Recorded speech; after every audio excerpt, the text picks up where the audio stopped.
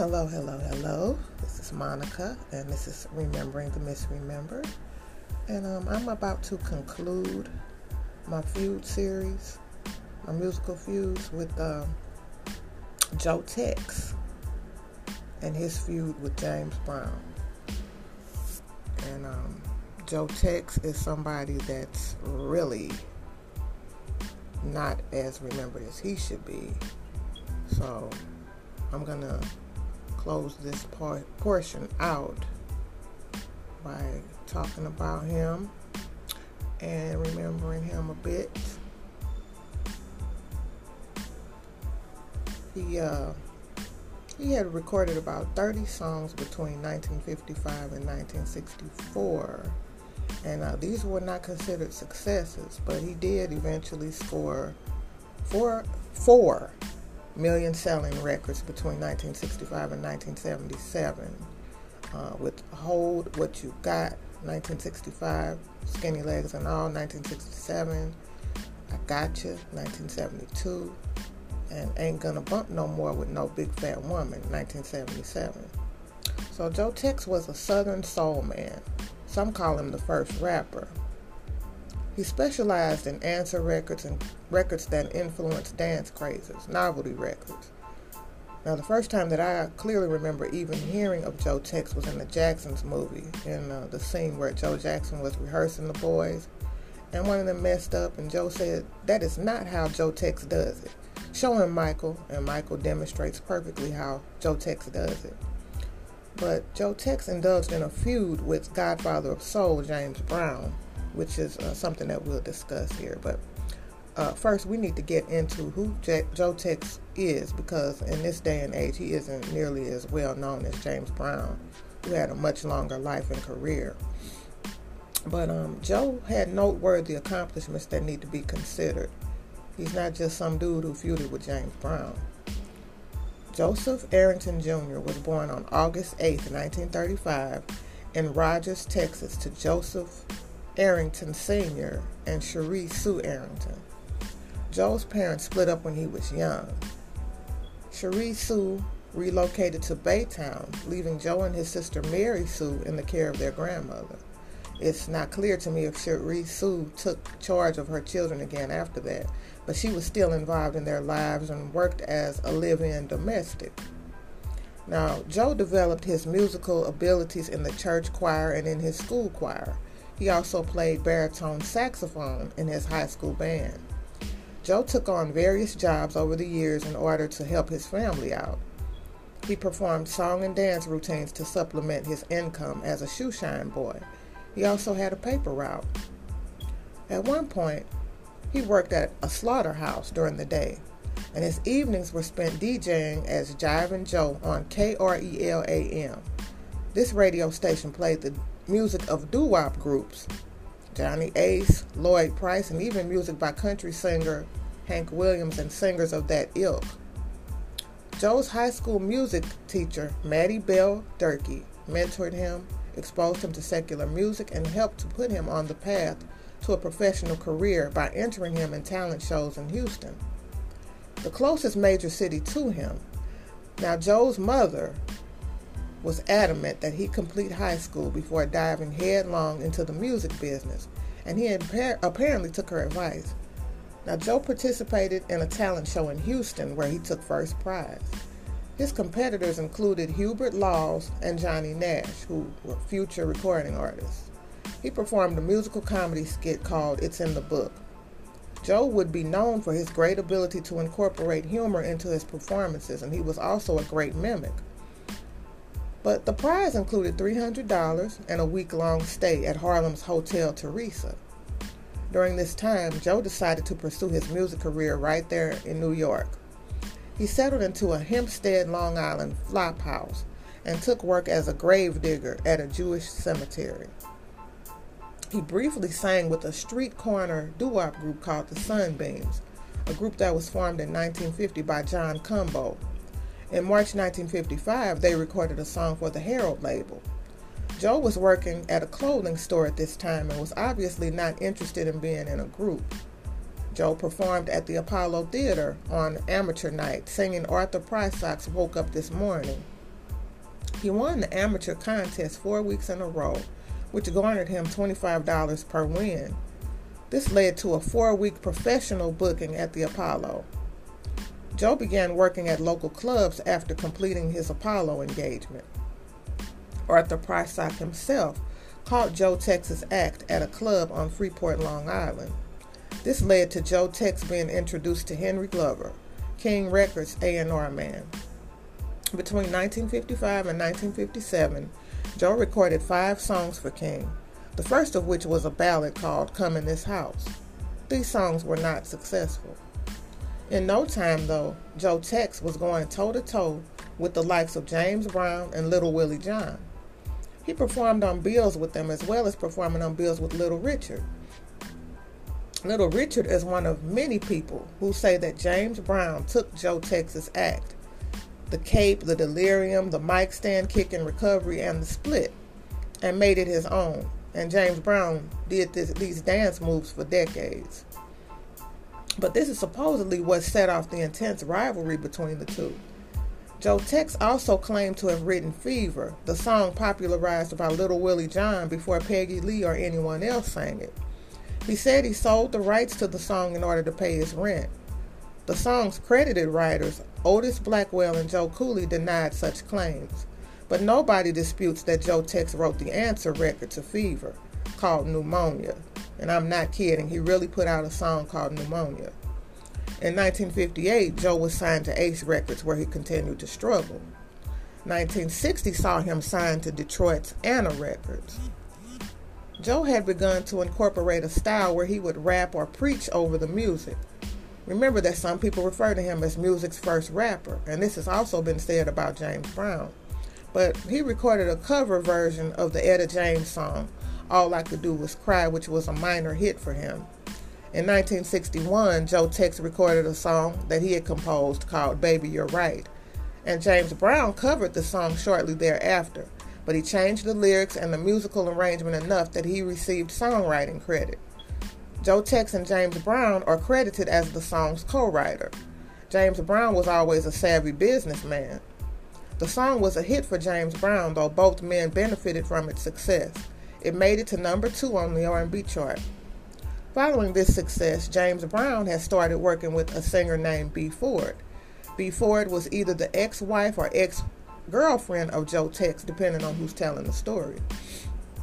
But Joe and B had split up in 1959, so it's not true that James stole B from Joe. In 1960, Joe and B recorded a song called You've Got the Power. Now, Joe Tex received a letter from James Brown, where James told Joe he was through with B and that Joe could have her back. In 1962, Joe released a diss track called You Keep Her. Everything blew up in 1963 in Macon, Georgia, at a club called Club 15. Joe and James were on the same bill, along with Otis Redding, with Johnny Jenkins and the Pine Toppers. Joe Tex opened the show. He came out in a tattered cape, and he started rolling on the floor, screaming, "Please, somebody help me get out of this cape." James Brown was livid about being mocked and still feeling a way about You Keep Her. Ready to settle this once and for all, the Godfather of Soul left the club and returned a few minutes later with shotguns. Onlookers could only run for cover as James Brown wordlessly shot up the place. Joe Tex had already left the club before the shooting started, but I'll tell you who was still there.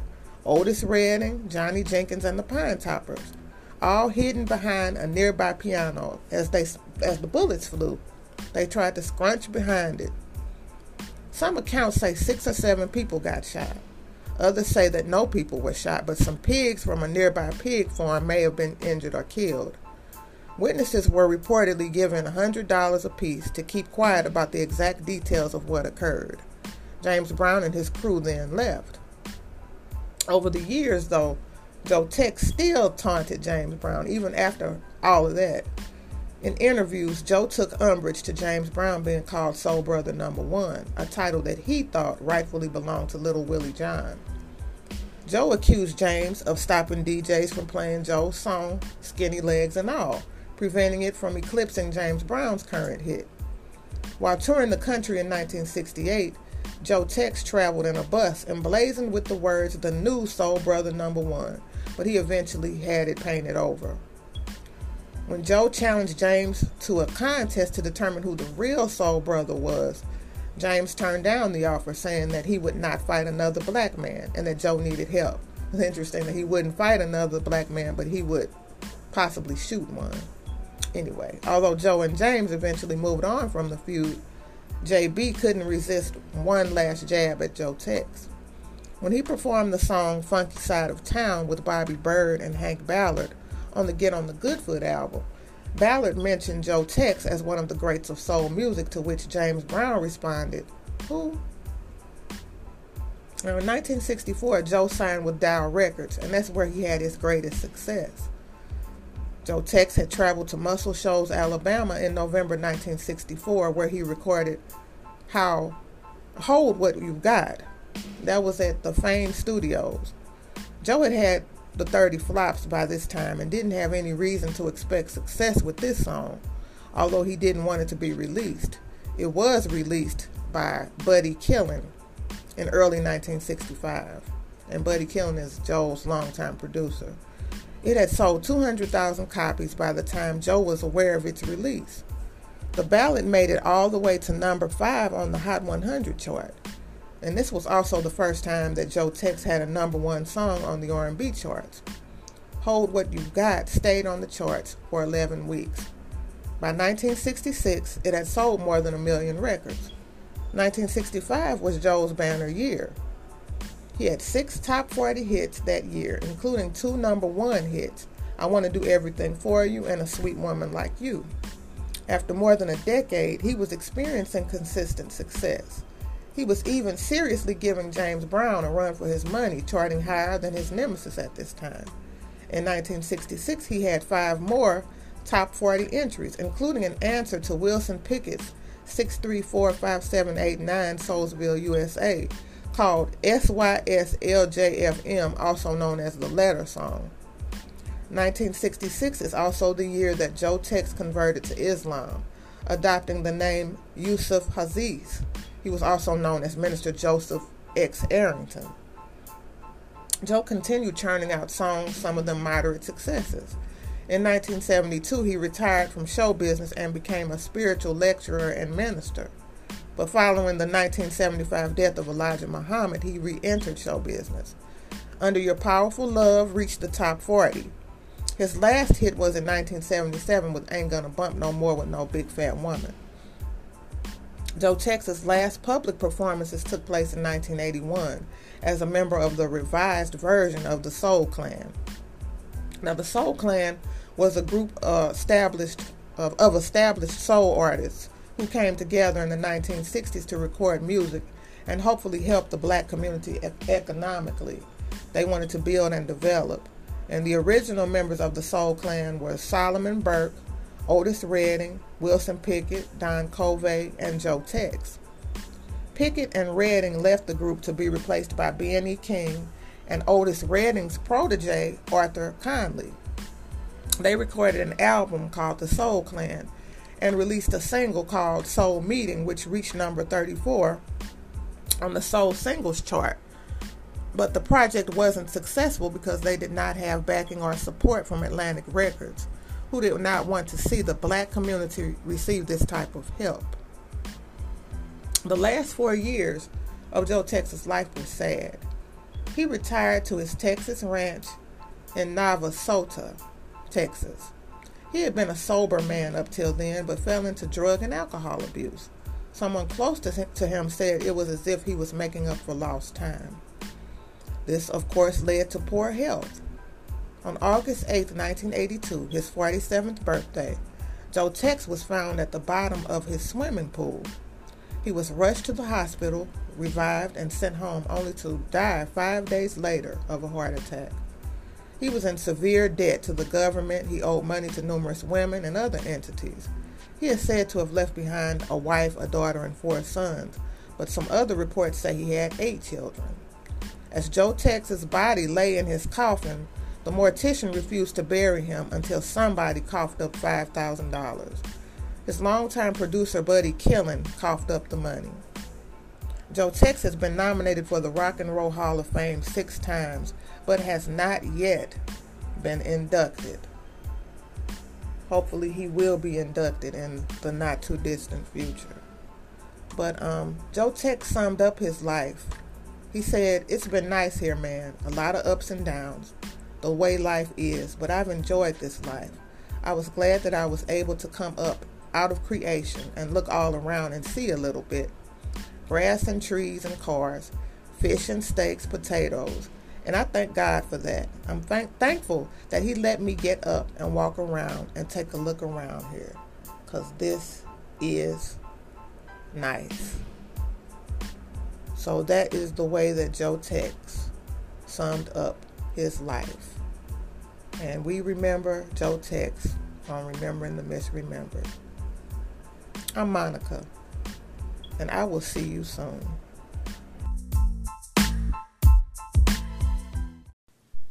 Hello, hello, hello. This is Monica, and this is Remembering the Misremembered.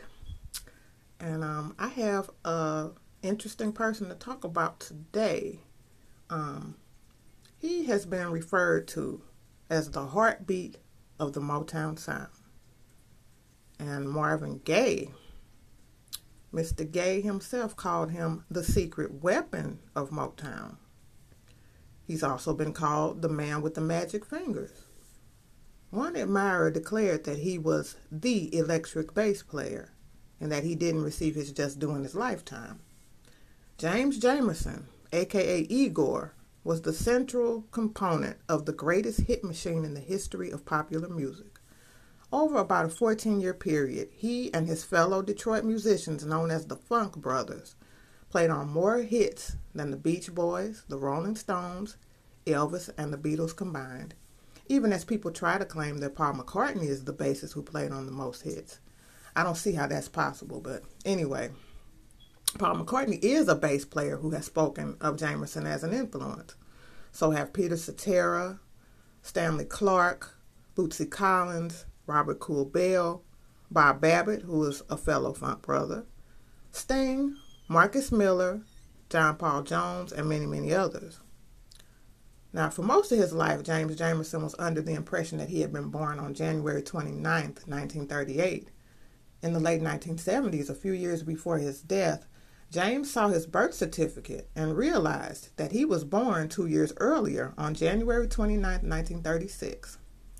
His place of birth was Modesto Island, South Carolina, and his parents were James and Elizabeth, and he had a brother named Richard. His father worked in the shipyards and his mother was a domestic. James was just a small boy when his parents split up, and it seems that his aunt and grandmother took charge of him and his musical education began.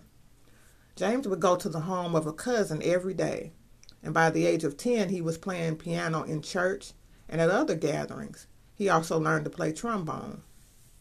But before he turned 10, James Jamerson was involved in a serious bicycle accident where both of his feet were crushed, and it was at first feared that James might lose those feet. But fortunately, he was able to have successful reconstructive surgery. He spent a year in a wheelchair, left with a small limp that never left, and finding it necessary to wear special shoes. James would be good-naturedly teased by his fellow Motown musicians. James took the ribbon in stride, but the permanent damage to his feet made him self-conscious. It was another thing that made him stand out. And he struggled to string his words together, sometimes using the incorrect form or tense.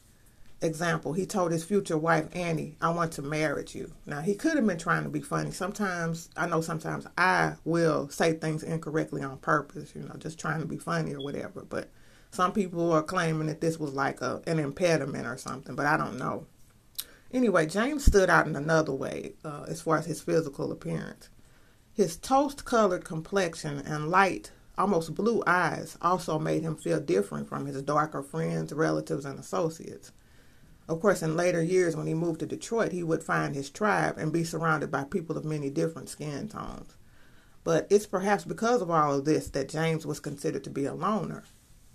James's mother, Elizabeth, had moved to Detroit to find work, and she eventually sent for the teenage James in 1954. James had flirted with the bass as a young kid. He told a story about taking a stick and stretching a long rubber band across it and playing it for an audience of ants. He and his friends used to play inside the vacant home of some vacationing neighbors where there was a piano and an upright bass. It was in high school that James Jamerson got serious about playing the bass. According to the book Standing in the Shadows of Motown, James's high school friend, a drummer named Clifford Mack, said that he and James were walking to the music room one day. When they got there, they saw a bunch of instruments lined up. They tried to figure out what they wanted to play. James saw an upright bass. He went to it and started to play around with it and predicted, "I'll be playing this in 6 months." The music teacher at Northeastern High School, where James was a student, was named Dr. Hellstein, and he had encouraged James to take up the upright bass because he had large hands. James never seemed to struggle with the instrument once he decided to play it. James was offered a scholarship to Wayne State University but turned it down, opting instead to dive directly into the Detroit club scene as a jazz and blues musician. It was in 1959 that James Jamerson started playing for the brand new Hitsville, USA. Between 1963 and 1968 alone, James and the Funk Brothers played on 60 top 15 singles, 56 number one R&B hits, and 23 number one hits on the pop charts for Motown Records. He didn't just play. He completely revolutionized the way that bass is played. Bass playing once consisted of root notes, fifths, and simple repetitive patterns. Jamerson, however, used chromatic runs, syncopation, ghost notes and inversions, and the use of open strings. Mostly he played using one finger known as the hook, like he would with the upright bass. His melodic lines locked to the drum groove. It's important to note that at the time that Jamerson went from upright to electric bass, the electric bass was relatively new. The style of it had not yet been established, so his style greatly influenced popular music. James said that the songwriters and producers would hand him the chord sheet, and he would take it and do what he felt with it. He built his bass lines around the melody line from the lyrics. He said, too, that his playing was inspired by the spiritual feeling of the East. Standing in the Shadows of Love, to his ears, had an Arabic feel. He studied African, Cuban, and Indian scales and brought this knowledge with him to Motown. Among other things, Jamerson was noted for his timing, which was often 2 beats ahead of the refrain. He was literally ahead of everyone and everything else. Jack Ashford said, "You couldn't even touch his timing because he could hear another time in his head and be playing cut time against what you play, and it would fit." Funk King Rick James said that James was so fluent on bass that he knew notes in between notes. James and the Funk Brothers made decent money working at Motown. James was esteemed slightly higher than the others because he was considered more of a master of his instrument than the other musicians were of theirs, even though they too were the best in town. Berry Gordy was paying James $250 a week during Motown's glory years. The Funk Brothers also played at various jazz clubs in Detroit when they weren't working in the studio. Sometimes it was a struggle to get paid. The Funk Brothers, according to keyboardist Joe Hunter, even had to pull guns on the club owner to ensure that they got paid, with James putting his gun on the table and declaring, "I got a family." James had been married to his wife, the former Annie Wells, since high school, and they went on to have 4 kids together: James, Joe, Derek, and Doreen, known as Penny. James Jr., or is it the third, became a professional bassist as well. James and his family moved into a 3-bedroom home on the west side of Detroit, which was a great area back then. Some of James Jamerson's most iconic bass lines are as follows, and he had many, many other great moments, but these are some of the most emblematic. "Ain't No Mountain High Enough" by Marvin Gaye and Tammy Terrell, where the rhythmic variations between sections is emphasized. "Ain't Nothing Like the Real Thing" is just as special, though. "Bernadette" by the Four Tops is considered by many music historians and many bass historians as Jamerson's finest performance, or at least his most in-your-ear performance, as opposed to in your face. It's very easy to find this particular bass line in isolation on YouTube, musicradar.com, and possibly some other places. "What's Going On" by Marvin Gaye. Jamerson's bass in the introduction really sets the tone for this classic piece of social commentary set to music. This album marks the first time that James Jamerson's work is actually credited in the album's liner notes. It's been said that Marvin Gaye was adamant that James Jamerson, and not a substitute, play on the album's title track. He had been playing in a bar and was still there, drunk, when they located him to record his part. If this story is to be believed, we are listening to Jamerson laying flat on his back and deep in his cups. For Once in My Life by Stevie Wonder. Jamerson pulls out his open strings bag and Stevie pulls out his harmonica. When everybody started calling Stevie a genius, Jamerson lovingly told Stevie, "You ain't shit." Standing in the Shadows of Love by the Four Tops, where Jamerson incorporates the rake technique, a movement of the right hand where he rakes his fingers across the strings, backward or forward as needed. I love the interplay between the bass, the percussion, and Levi Stubbs' lead vocal. In isolation, it sounds like hot lava pouring from a volcano. The Same Old Song, also by the Four Tops, a great bass line for those just learning to play the Jamerson way. My Girl by the Temptations. Jamerson beautifully opens this song with the sound of a beating heart. It's iconic in every way, a beautiful collaboration where the songwriters, singers, and musicians were all at the very top of their game. One of the most famous bass lines, the most famous everything of all time, recognized all over the world among people of all races and age groups. And of course, there are many, many more, but those are some of my favorites. In 1973, James Jamerson made the move to Los Angeles.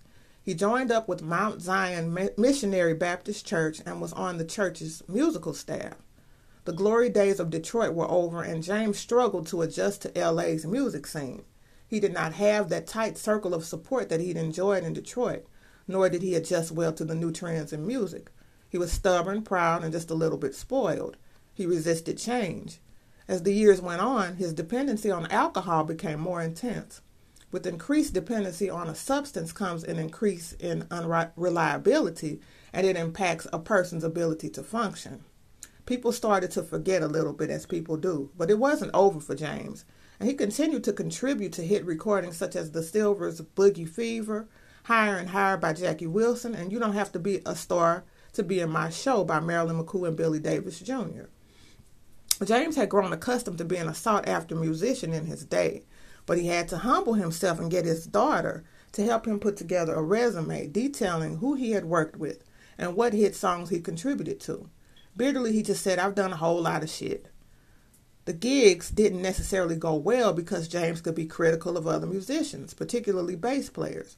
A producer tried getting him to update his playing style by using brighter sounding bass strings. He politely refused this suggestion. He really longed for the days that were in the rearview mirror, gone forever. In a final act of humiliation and omission, James Jamerson had to scalp tickets to Motown 25. I'm sure there are excuses for why he wasn't personally invited to the taping of this legendary show. Maybe, they might say we didn't know how to get in touch with him, we didn't think he'd want to come, blah, blah, blah. I don't think any of the Funk brothers were there, and if any of them were there, there was no acknowledgement and no recognition of any kind for any of them. But anyway, James, as the story goes, was seated in the balcony, and he watched the show. Some of you are probably aware of the portion of the show called What is the Motown Sound? This would have been the perfect time to acknowledge the Funk brothers and their invaluable contributions to the label's sound, but that opportunity was lost. James left that theater as anonymous as he had entered it. This may have been the final nail in his coffin. About 4 months later, James Jamerson went the way of many a Motown great into an early grave. On August 2nd, 1983, the great bass innovator left behind a 47-year-old body ravaged by the evidence of his heartbreak: cirrhosis of the liver, heart failure, pneumonia. He is buried in Detroit's Woodlawn Cemetery. Shortly before his death, his bass was stolen and never recovered. Not the first time that a bass belonging to him was stolen, but I guess it's important to mention that. The great majority of James Jamerson's work was uncredited in his lifetime. As I mentioned before, his first credit was on Marvin Gaye's What's Going On. This was in 1971, about 12 years into his Motown tenure, and after he'd contributed to numerous hit records. He is credited as the incomparable James Jamerson. In 1989, 6 years after Jamerson's transition, Alan, Dr. Lick Slutsky, wrote the book Standing in the Shadows of Motown, which features James Jamerson's biography, 2 CDs, and testimonials from some 26 bassists, speaking on Jamerson's greatness and how he influenced their playing. This led to the 2002 Funk Brothers documentary film of the same name. As far as his posthumous recognition, James Jamerson was inducted into the Rock and Roll Hall of Fame in 2000, among the first ever sidemen to be so recognized. He received the Grammy Lifetime Achievement Award in 2004. He was inducted into the Musicians Hall of Fame in 2007. Both of these honors came to him as a member of the Funk Brothers. He was inducted into the Fender Hall of Fame by his friend, fellow Motown Sessions bassist Bob Babbitt in 2009, and it was eloquently accepted by both his wife and his daughter. In 2011, he received the Bass Player Magazine's Lifetime Achievement Award, and he ranked number 1 on their list of the 100 greatest bass players. The magazine said of him, James Jamerson wrote the Bible on bass line construction, development, feel, syncopation, tone, touch, and phrasing, while raising the artistry of improvised bass, playing in popular music to zenith levels. The Samson Hartke and Zoom International Bassist Award in 2012, Hollywood Guitar Center's Rock Walk awarded him his very own bust. The Funk Brothers were awarded their very own star on the Hollywood Walk of Fame. He's also the favorite bassist of Paul McCartney and Brian Wilson. Yippee. The state of South Carolina, too, has bombarded James Jamerson, a native son, with posthumous honors such as the 2008 Gula Geechee Anointed Spirit Award, the 2018 Dr. Martin Luther King Dream Keepers, and numerous other honors. I will close this out with a quote from Rolling Stone magazine. James Jamerson helped to revolutionize the field, jolting his parts with extra syncopation, additional chords that added melodic depth and complexity, and tonal choices that evoked gospel harmony. So that's my version of the James Jamerson story. I think it's a sad thing that, we can't give people their flowers while they're here.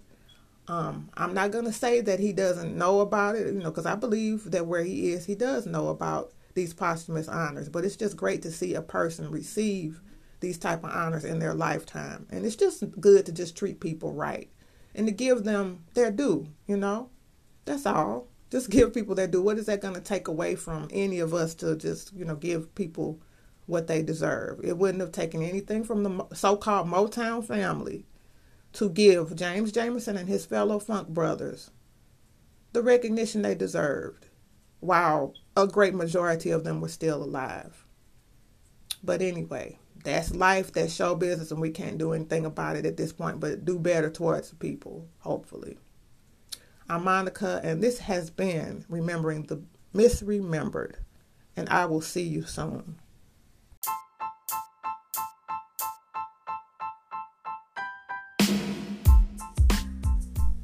Hello. This is Monica, and this is Remembering the Misremembered. And I have an interesting person to talk about today. He has been referred to as the heartbeat of the Motown sound. And Marvin Gaye, Mr. Gaye himself, called him the secret weapon of Motown. He's also been called the man with the magic fingers.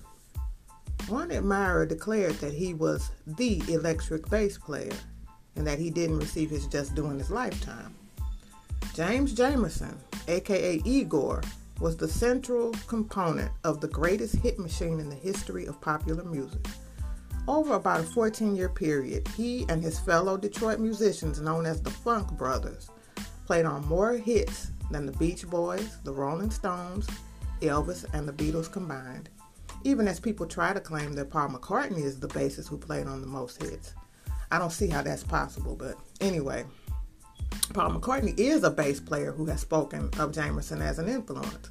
So have Peter Cetera, Stanley Clarke, Bootsy Collins, Robert Cool Bell, Bob Babbitt, who is a fellow Funk brother, Sting, Marcus Miller, John Paul Jones, and many, many others. Now, for most of his life, James Jamerson was under the impression that he had been born on January 29th, 1938. In the late 1970s, a few years before his death, James saw his birth certificate and realized that he was born 2 years earlier on January 29th, 1936. His place of birth was Edisto Island, South Carolina. and his parents were James and Elizabeth, and he had a brother named Richard. His father worked in the shipyards, and his mother was a domestic. James was just a small boy when his parents split up, and it seems that his aunt and grandmother took charge of him and his musical education began. James would go to the home of a cousin every day, and by the age of 10, he was playing piano in church and at other gatherings. He also learned to play trombone. But before he turned 10, James Jamerson was involved in a serious bicycle accident where both of his feet were crushed, and it was at first feared that James might lose those feet. But fortunately, he was able to have successful reconstructive surgery. He spent a year in a wheelchair, left with a small limp that never left, and finding it necessary to wear special shoes. James would be good-naturedly teased by his fellow Motown musicians. James took the ribbon in stride, but the permanent damage to his feet made him self-conscious. It was another thing that made him stand out. And he struggled to string his words together, sometimes using the incorrect form or tense. Example, he told his future wife, Annie, "I want to marry you." Now, he could have been trying to be funny. Sometimes I will say things incorrectly on purpose, just trying to be funny or whatever. But some people are claiming that this was like an impediment or something, but I don't know. Anyway, James stood out in another way as far as his physical appearance. His toast-colored complexion and light, almost blue eyes also made him feel different from his darker friends, relatives, and associates.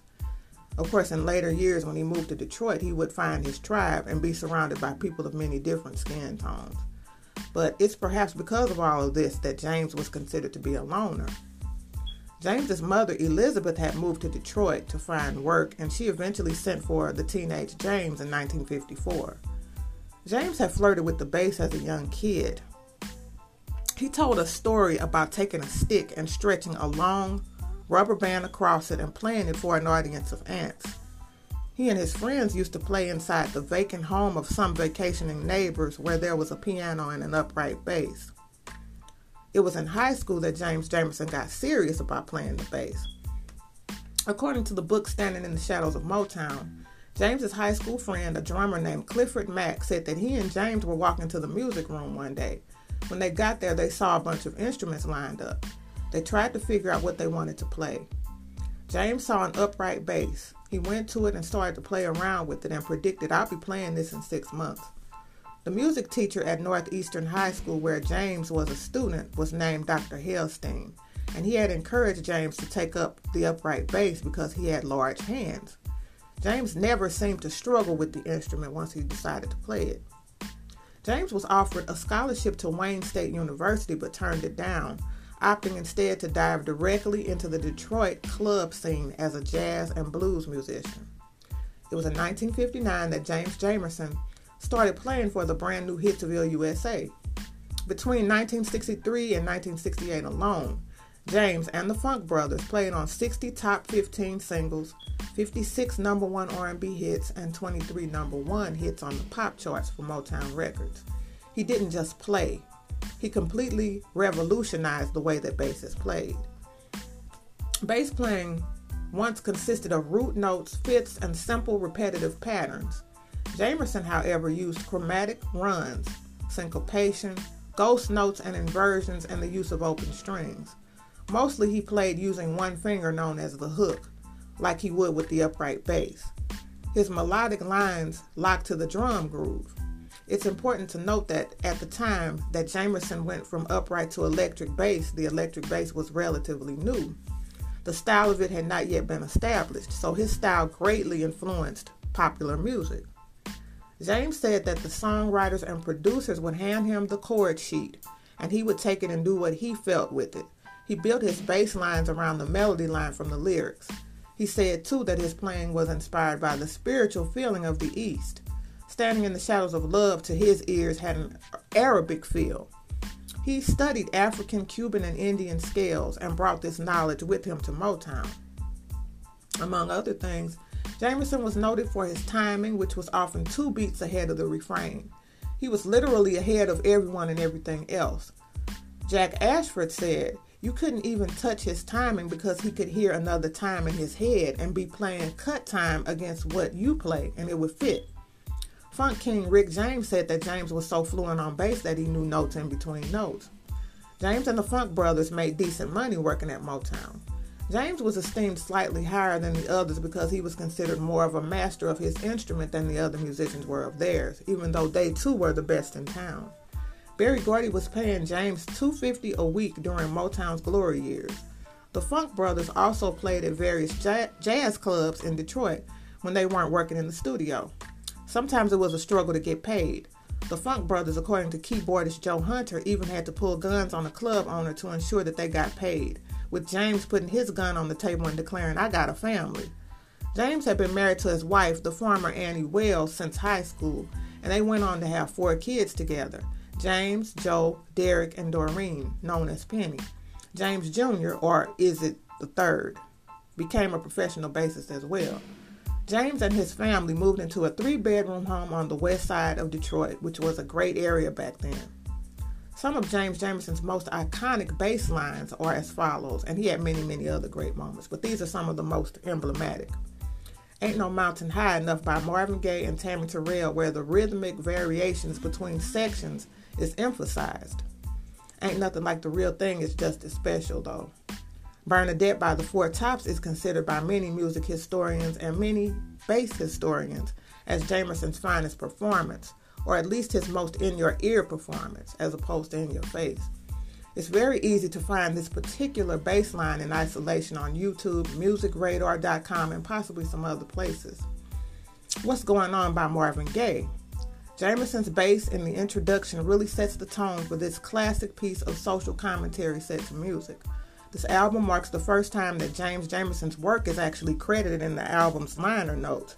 It's been said that Marvin Gaye was adamant that James Jamerson, and not a substitute, play on the album's title track. He had been playing in a bar and was still there, drunk, when they located him to record his part. If this story is to be believed, we are listening to Jamerson laying flat on his back and deep in his cups. "For Once in My Life" by Stevie Wonder. Jamerson pulls out his open strings bag and Stevie pulls out his harmonica. When everybody started calling Stevie a genius, Jamerson lovingly told Stevie, "You ain't shit." "Standing in the Shadows of Love" by the Four Tops, where Jamerson incorporates the rake technique, a movement of the right hand where he rakes his fingers across the strings, backward or forward as needed. I love the interplay between the bass, the percussion, and Levi Stubbs' lead vocal. In isolation, it sounds like hot lava pouring from a volcano. "The Same Old Song," also by the Four Tops, a great bass line for those just learning to play the Jamerson way. "My Girl" by the Temptations. Jamerson beautifully opens this song with the sound of a beating heart. It's iconic in every way, a beautiful collaboration where the songwriters, singers, and musicians were all at the very top of their game. One of the most famous bass lines, the most famous everything of all time, recognized all over the world among people of all races and age groups. And of course, there are many, many more, but those are some of my favorites. In 1973, James Jamerson made the move to Los Angeles. He joined up with Mount Zion Missionary Baptist Church and was on the church's musical staff. The glory days of Detroit were over, and James struggled to adjust to LA's music scene. He did not have that tight circle of support that he'd enjoyed in Detroit, nor did he adjust well to the new trends in music. He was stubborn, proud, and just a little bit spoiled. He resisted change. As the years went on, his dependency on alcohol became more intense. With increased dependency on a substance comes an increase in unreliability, and it impacts a person's ability to function. People started to forget a little bit, as people do, but it wasn't over for James, and he continued to contribute to hit recordings such as The Silvers' Boogie Fever, Higher and Higher by Jackie Wilson, and You Don't Have to Be a Star to Be in My Show by Marilyn McCoo and Billy Davis Jr. James had grown accustomed to being a sought-after musician in his day, but he had to humble himself and get his daughter to help him put together a resume detailing who he had worked with and what hit songs he contributed to. Bitterly, he just said, "I've done a whole lot of shit." The gigs didn't necessarily go well because James could be critical of other musicians, particularly bass players. A producer tried getting him to update his playing style by using brighter sounding bass strings. He politely refused this suggestion. He really longed for the days that were in the rearview mirror, gone forever. In a final act of humiliation and omission, James Jamerson had to scalp tickets to Motown 25. I'm sure there are excuses for why he wasn't personally invited to the taping of this legendary show. Maybe, they might say we didn't know how to get in touch with him. We didn't think he'd want to come, blah, blah, blah. I don't think any of the Funk brothers were there. And if any of them were there, there was no acknowledgement and no recognition of any kind for any of them. But anyway, James, as the story goes, was seated in the balcony and he watched the show. Some of you are probably aware of the portion of the show called What is the Motown Sound? This would have been the perfect time to acknowledge the Funk brothers and their invaluable contributions to the label's sound, but that opportunity was lost. James left that theater as anonymous as he had entered it. This may have been the final nail in his coffin.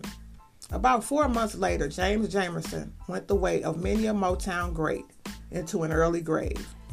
On August 2nd, 1983, the great bass innovator left behind a 47-year-old body ravaged by the evidence of his heartbreak: cirrhosis of the liver, heart failure, pneumonia. He is buried in Detroit's Woodlawn Cemetery. Shortly before his death, his bass was stolen and never recovered. Not the first time that a bass belonging to him was stolen, but I guess it's important to mention that. The great majority of James Jamerson's work was uncredited in his lifetime. As I mentioned before, his first credit was on Marvin Gaye's What's Going On.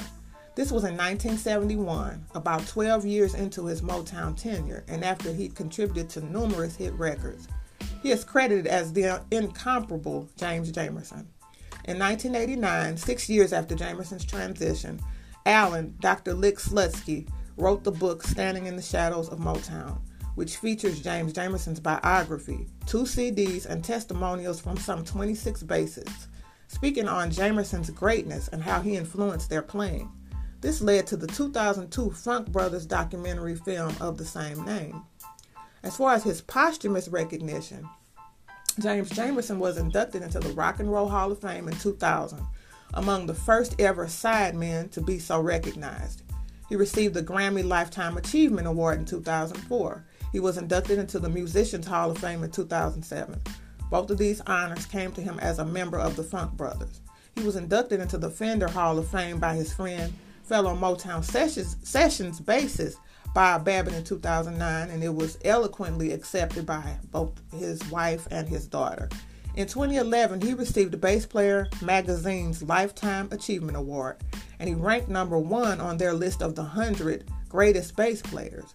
The magazine said of him, James Jamerson wrote the Bible on bass line construction, development, feel, syncopation, tone, touch, and phrasing, while raising the artistry of improvised bass, playing in popular music to zenith levels.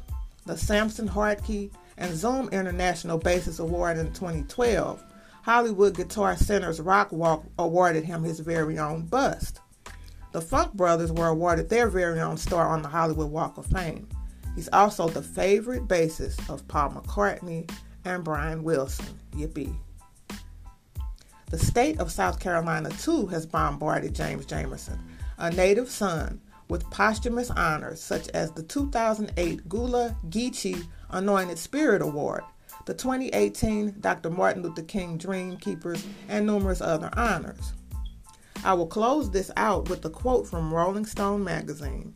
James Jamerson helped to revolutionize the field, jolting his parts with extra syncopation, additional chords that added melodic depth and complexity, and tonal choices that evoked gospel harmony. So that's my version of the James Jamerson story. I think it's a sad thing that, we can't give people their flowers while they're here. I'm not going to say that he doesn't know about it, because I believe that where he is, he does know about these posthumous honors. But it's just great to see a person receive these type of honors in their lifetime. And it's just good to just treat people right and to give them their due, That's all. Just give people their due. What is that going to take away from any of us to just, give people what they deserve? It wouldn't have taken anything from the so-called Motown family to give James Jamerson and his fellow Funk brothers the recognition they deserved, while a great majority of them were still alive. But anyway, That's life, that's show business, and we can't do anything about it at this point, but do better towards people, hopefully. I'm Monica, and this has been Remembering the Misremembered, and I will see you soon.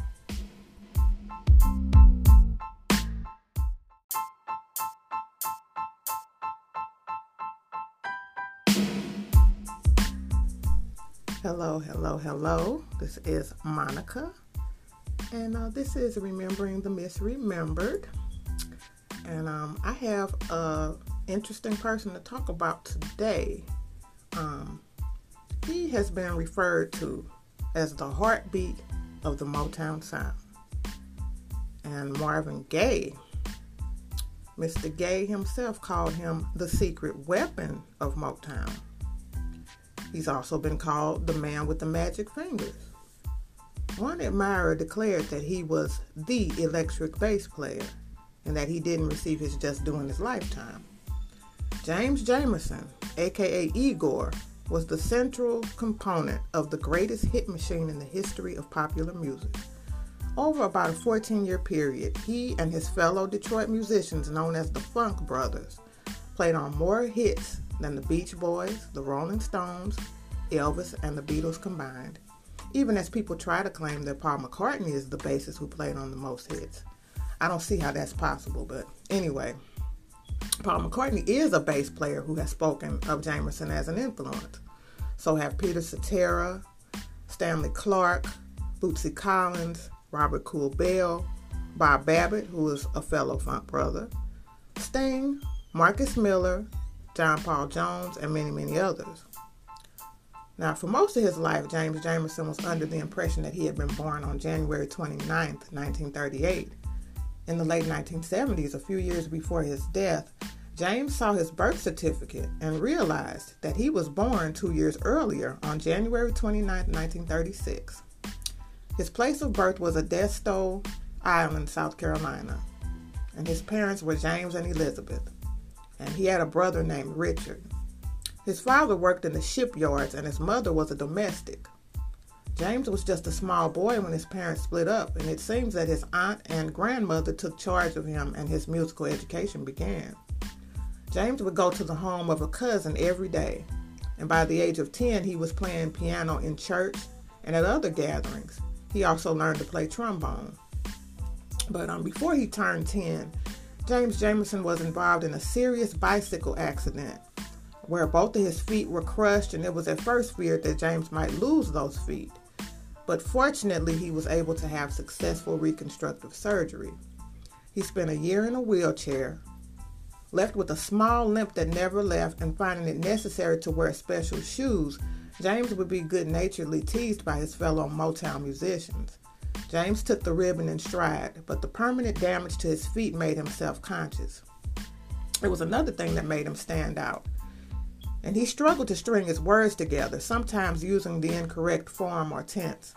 Example, he told his future wife, Annie, "I want to marry you." Now, he could have been trying to be funny. Sometimes I will say things incorrectly on purpose, just trying to be funny or whatever, but some people are claiming that this was like an impediment or something, but I don't know.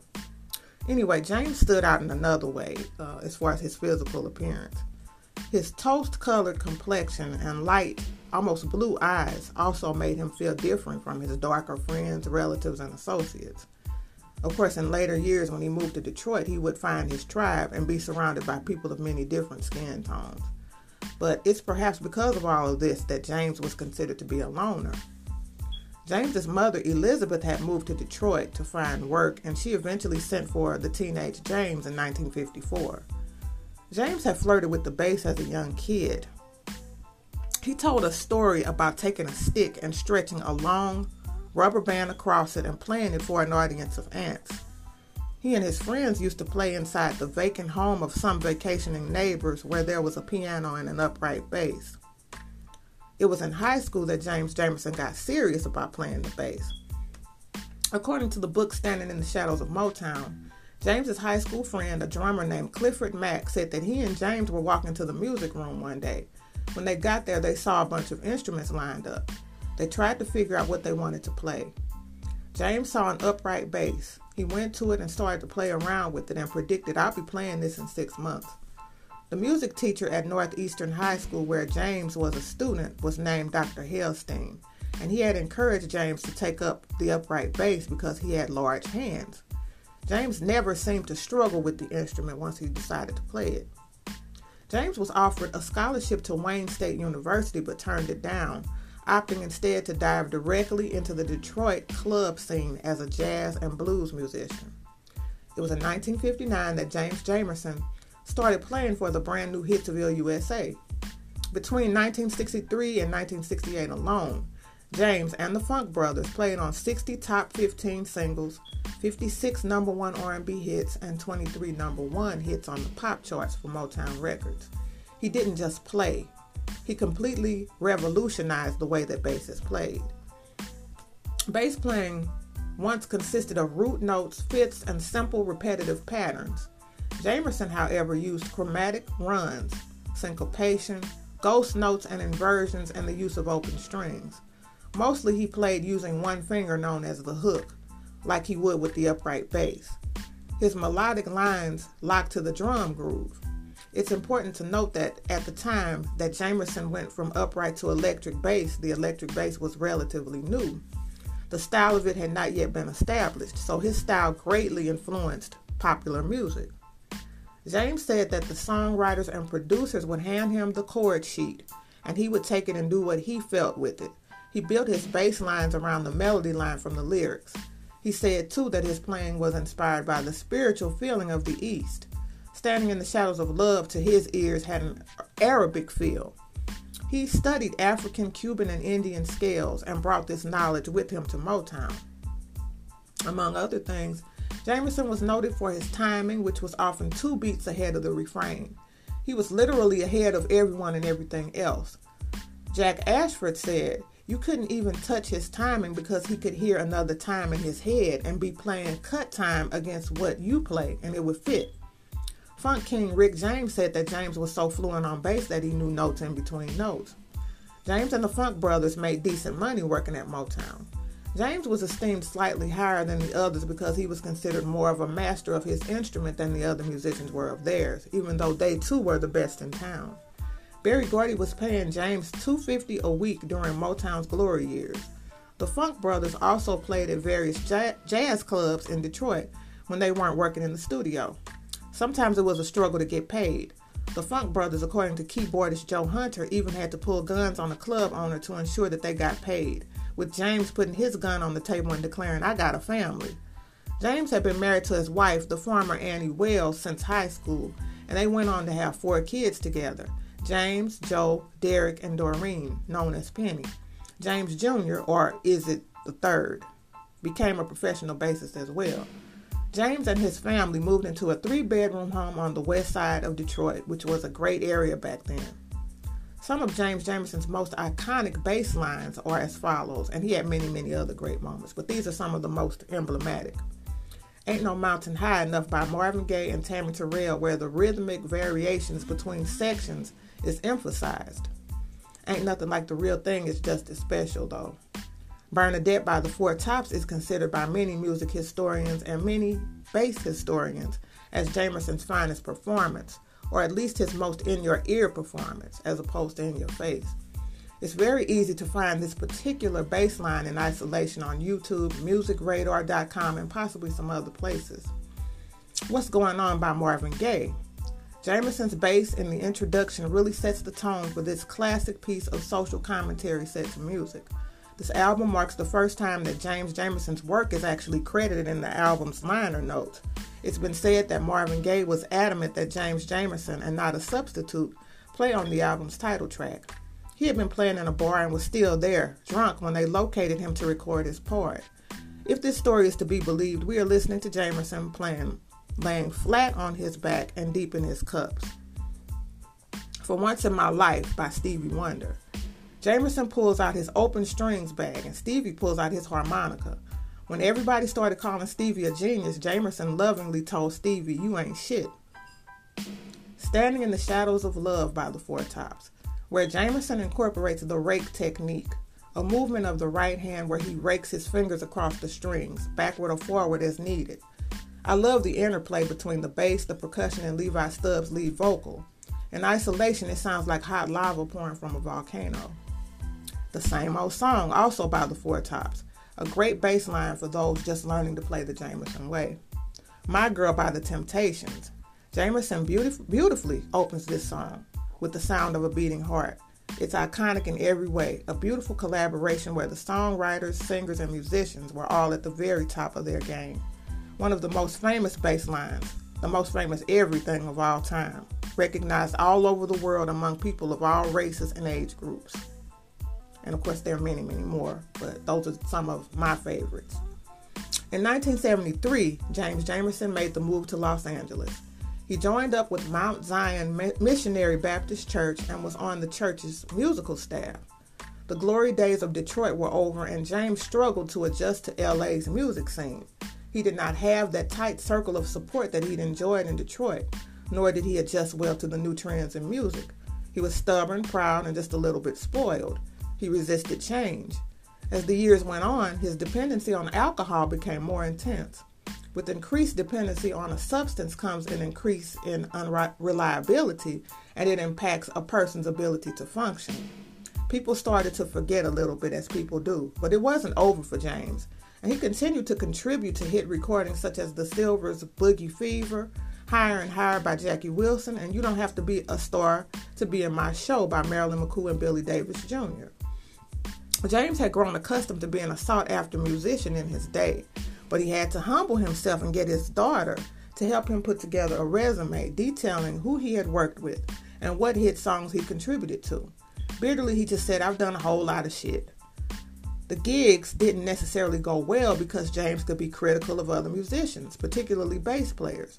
A producer tried getting him to update his playing style by using brighter sounding bass strings. He politely refused this suggestion. He really longed for the days that were in the rearview mirror, gone forever. In a final act of humiliation and omission, James Jamerson had to scalp tickets to Motown 25. I'm sure there are excuses for why he wasn't personally invited to the taping of this legendary show. Maybe, they might say we didn't know how to get in touch with him, we didn't think he'd want to come, blah, blah, blah. I don't think any of the Funk brothers were there, and if any of them were there, there was no acknowledgement and no recognition of any kind for any of them. But anyway, James, as the story goes, was seated in the balcony and he watched the show. Some of you are probably aware of the portion of the show called What is the Motown Sound? This would have been the perfect time to acknowledge the Funk brothers and their invaluable contributions to the label's sound, but that opportunity was lost. James left that theater as anonymous as he had entered it. This may have been the final nail in his coffin. About 4 months later, James Jamerson went the way of many a Motown great into an early grave. On August 2nd, 1983, the great bass innovator left behind a 47-year-old body ravaged by the evidence of his heartbreak: cirrhosis of the liver, heart failure, pneumonia. He is buried in Detroit's Woodlawn Cemetery. Shortly before his death, his bass was stolen and never recovered. Not the first time that a bass belonging to him was stolen, but I guess it's important to mention that. The great majority of James Jamerson's work was uncredited in his lifetime. As I mentioned before, his first credit was on Marvin Gaye's What's Going On. This was in 1971, about 12 years into his Motown tenure, and after he'd contributed to numerous hit records. He is credited as the incomparable James Jamerson. In 1989, 6 years after Jamerson's transition, Alan, Dr. Lick Slutsky, wrote the book Standing in the Shadows of Motown, which features James Jamerson's biography, 2 CDs, and testimonials from some 26 bassists, speaking on Jamerson's greatness and how he influenced their playing. This led to the 2002 Funk Brothers documentary film of the same name. As far as his posthumous recognition, James Jamerson was inducted into the Rock and Roll Hall of Fame in 2000, among the first ever sidemen to be so recognized. He received the Grammy Lifetime Achievement Award in 2004. He was inducted into the Musicians Hall of Fame in 2007. Both of these honors came to him as a member of the Funk Brothers. He was inducted into the Fender Hall of Fame by his friend, fellow Motown Sessions bassist Bob Babbitt in 2009, and it was eloquently accepted by both his wife and his daughter. In 2011, he received the Bass Player magazine's Lifetime Achievement Award, and he ranked number 1 on their list of the 100 greatest bass players.